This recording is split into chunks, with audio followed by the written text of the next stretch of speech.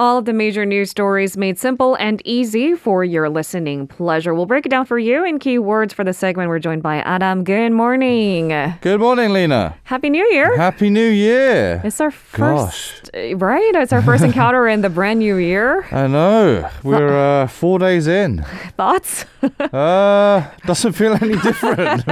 Remarkably similar to last year. Yeah. That might be a sign of aging, or it might just be the pandemic, guys. It's been like that for a few years, actually. Then recently. It's a sign of aging. Oh, yeah. And I'm right there with you. Yeah. It's just, last year fading into a new year, and that's fine. Speaking of aging, unboxing question. How old are you in South Korea? I don't like the aging system in Korea. I don't either. And there seems to be a consensus around that because it does create more confusion, essentially, when you meet someone new. And I don't know, it's hard. It's a bit ironic because Korean laws, when you have a certain legal age to do stuff and not allowed to do stuff, it's the Western age that's applied. It goes by the rather more far-reaching international age system. Yeah. You're right. So why are we still holding on to this Korean age system? Because in one generation we have to say enough, but when and who? How? It's puzzling. All right, give us your 2 cents on the topic, guys. We'll talk about it more in detail with Diane on Question Unboxing. It's time for keyword news first. Let us clarify some of these headlines for you. This is our first keyword of the day. New Year's address. It's a brand new year, and President Moon Jae-in gave his New Year's address, his last as president, ahead of an important election. Give us an overview of what was said. Yeah, just a few months left until that election, in fact. Not that long. But now Moon said he hopes the upcoming presidential election will not be a race of hostility and division, but that of unity. And the president once again pushed for the country's unity. That seemed to be the main agenda of the speech as a whole. On his administration's achievements, Moon said it overcame numerous challenges. He added that it institutionalized the reform of powerful agencies so that they wouldn't reign over the people. By boosting the freedom of the press and human rights, the president said his government led the nation to join the ranks of fully democratic countries.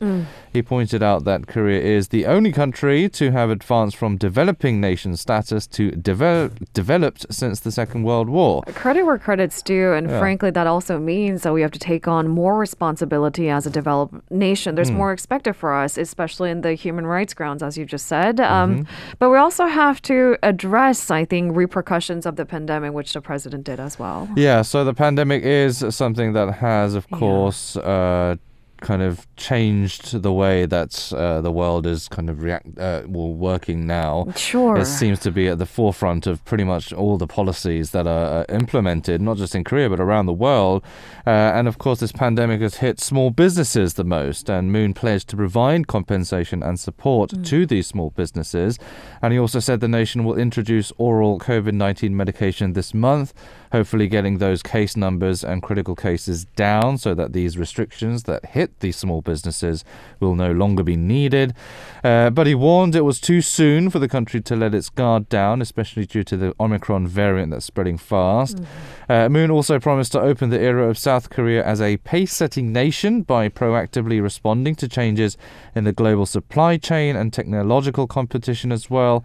He also applauded Korea for becoming a top 10 country, in his words, in various fields such as economics, the military, diplomacy, and cultural capabilities as well. All right. The Moon administration has also been pushing forward with the end of war declaration. So, of course, as part of his address, I'm sure he had something to say about North Korea. Yeah, he vowed to use his last months in office to press for a diplomatic breakthrough with North Korea. It's a very short time span, but he's promised to do that nonetheless. And he used the term institutionalizing peace, likely in reference to his proposal for that end of war declaration, although there was no mention of it directly. He didn't really call it by name. In his own address on New Year's Eve, North Korean leader Kim Jong-un actually made no mention of Moon's end-of-year declaration proposal as well. What that signals? It's open to interpretation. Now, while he didn't introduce any new ideas on North Korea, Moon did acknowledge there is still a long way to go. So maybe it could be something for the next administration to try and tackle as well. All right, and turning our attention to our second keyword of the day.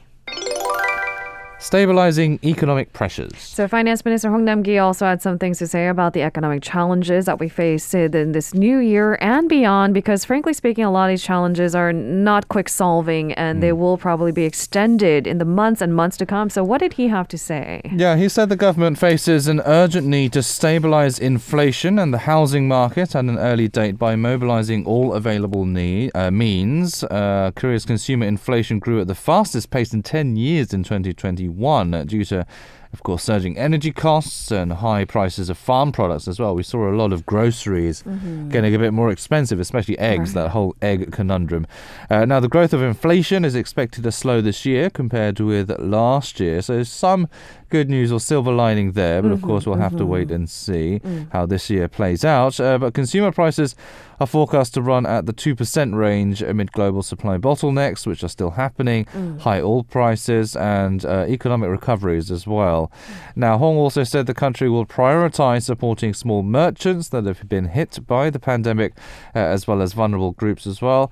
And he said the government may review another supplementary budget to help small business owners amid calls by the ruling party. This itself is kind of a controversial issue because the timing of it, trying to introduce another extra budget when the budget for this year is starting to be implemented. And so, of course, we have to come into account in the political realm what are important events are we looking out for. And it's the presidential election, of course. I mean, we just introduced that, pay upfront first and review later policy, right? And so can we afford to do this? Well, of course, that is the question. And the government will take into account various factors, including the virus situation, the scope of damage that the merchants are experiencing, as well as, of course, most importantly, the government's fiscal conditions. Can they afford to pay that payout?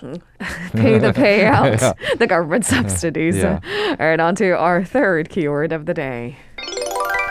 Conglomerate pledges. The leaders of Korea's biggest companies have also given their respective New Year's addresses. There seems to be some common keywords that were overlapping and that were mentioned by a lot of these leaders. That's right. The main keywords that came out were customer experience, decarbonization, and corporate culture or organizational culture. Those are kind of the overlapping keywords and agendas. Now, their addresses actually contrast with their 2021 messages that put more emphasis on corporate responsibility. Now, the heads of Samsung and LG, for example, stressed the need for innovation in customer experience. Samsung's top brass encouraged employees to create an agile organizational culture where an individual's creativity can be respected. So go Silicon Valley with ball pools and gelato machines? Possibly. We'll have to see.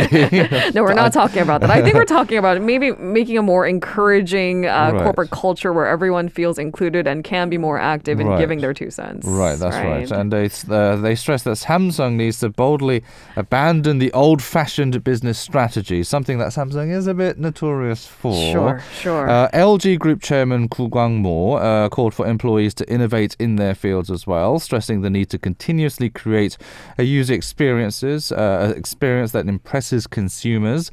Hyundai Chairman Chung Hee-sun vowed to lay the foundations for becoming a top-tier eco-friendly brand that consumers trust the most and are satisfied with. There's rumors that Hyundai are going to abandon internally combustion engines completely and go to just solely electric. So it could be Korea's Tesla, who knows. SK Group Chairman Choi Tae-won stressed that every member of the group, quote, should become a frontier full of challenging spirit to cope with uncertainties created by the pandemic and the climate crisis. And he also vowed to cut carbon emissions by 200 million tons by 2030.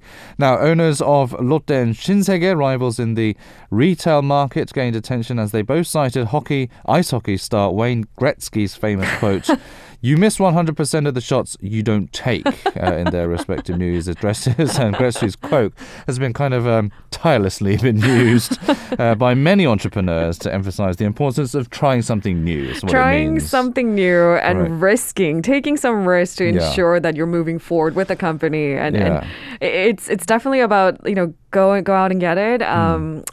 Isn't the next generation also asking for a work-life balance? Yeah, that's true. But anyhow, it's tirelessly been repeated for a reason, it seems. All right, on to our fourth keyword of the day. Coal exports halted. So this is of concern. Indonesia's recent ban on coal exports is sparking concerns over possible disrupted energy supplies of some of the world's biggest economies. I mean, it is in demand this season in the colder months. Korea, though, seems to be downplaying the impact. What's the latest? Yeah, so Indonesia banned the shipments because of concerns it could not meet its own power demand. So it's kind of keeping it for themselves. And the Trade Ministry here says the ban is expected to have a limited impact on Korea. However, the government has set up a task force to closely manage the situation as a precaution. Indonesia is one of the world's major exporters of thermal coal, and around 20% of Korea's coal actually came from Indonesia. Now, the ministry said that despite a limited short-term impact, swift and thorough countermeasures are necessary as energy demand, of course, is high, especially in winter. Ministry officials said the restriction is expected to partly delay shipments, but around 55% of the coal to be imported from that country this month will arrive as planned. They also noted that Korea has enough stockpiled as well, and the imports from Australia and other nations are continuing without a hitch. So it seems that we do have enough coal supply to keep everyone warm during the winter. All right, on to our fifth keyword of the day. Omicron deaths. So turning to the latest on the pandemic now, Korea has reported 2 deaths in relation to the Omicron variant. They were of significant age and with underlying illnesses, but let's clarify the details. What's the latest? Yeah, so it's a bit uncertain to actually pinpoint or blame the Omicron variant for the deaths. They are being looked into, but health authorities in Gwangju said 2 recently deceased coronavirus patients in the city, who are both in their 90s, have posthumously tested positive for Omicron. And these are reportedly the first deaths in the country linked to the variant. Now, the patients who died on December 27th and 29th, respectively, both tested positive for COVID-19 at this senior care hospital in the city at an earlier date. A total of 21 people at the hospital was also confirmed to have the Omicron variant as well. Now, these 2 elderly women actually had a lot of underlying illnesses, cancer being one of them, as well as high blood pressure, diabetes and dementia. Health authorities, as I said, are looking into the exact cause of the deaths. All right, and on to our final keyword of the day. Soaring cases. So virus cases in Europe and US are continuing to soar. I'm seeing that worldwide an average of nearly 1.5 million new cases every day. That's a staggering number, and it rings alarm bells for health officials, particularly in Europe and the United States. So what's the situation like in those places? Yeah, it's not looking very good. An AFP tally of official figures, including those from Johns Hopkins University, shows Europe has surpassed 100 million cases of coronavirus since the pandemic began nearly 2 years ago. That is equivalent to more than a third of cases declared worldwide since the start of the pandemic. Nearly 5 million of Europe's cases were reported in the last 7 days alone. Now, 17 of the 52 countries or territories that make up Europe set single-day new case records, mainly due to the Omicron variant. More than 1 million of those cases were reported in France as well, so it's emerging as a hotbed.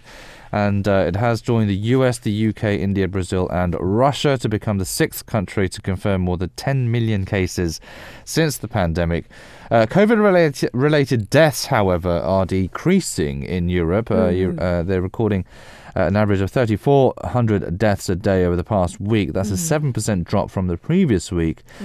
People in the continent are now, on the whole, more vaccinated than the worldwide average as well. So we could see those numbers come down in the near future. And because, I mean, that seems to be an important part of the conversation. Again, are people fully vaccinated with the booster shots? Because it seems based on the recent studies out of the UK, the Omicron variant appears to be much less deadly, again, than the Delta variant, right? The possibility of you being hospitalized or resulting in a fatal situation is less likely if you're fully vaccinated. You did mention the United States briefly. How are things looking there? Well, average daily infections are at a record 400,000, doubling in the last 7 days. Now, hospital admissions from COVID are also rising again. Several states have mobilized their National Guards to help provide medical care amid staff shortages. Texas is asking for federal help as well, so it's struggling there. Cases in Florida have risen by nearly 950% in just 2 weeks. New York State recorded over 85,000 new cases on the last day of 2021. That's the highest one-day total in the state since the pandemic. Washington, D.C. and other eastern states are also emerging as hotspots as well. So it's a bit concerning there. All right. Thank you very much, Aaron, for a thorough coverage. As always, I'll see you tomorrow. See you tomorrow. If you're listening to our program using the podcast service, just a reminder that we do go live Monday through Friday, 7 a.m. Korea Standard Time. So tune in and help us make the show more informative by giving us your input. See you bright and early on Good Morning Seoul.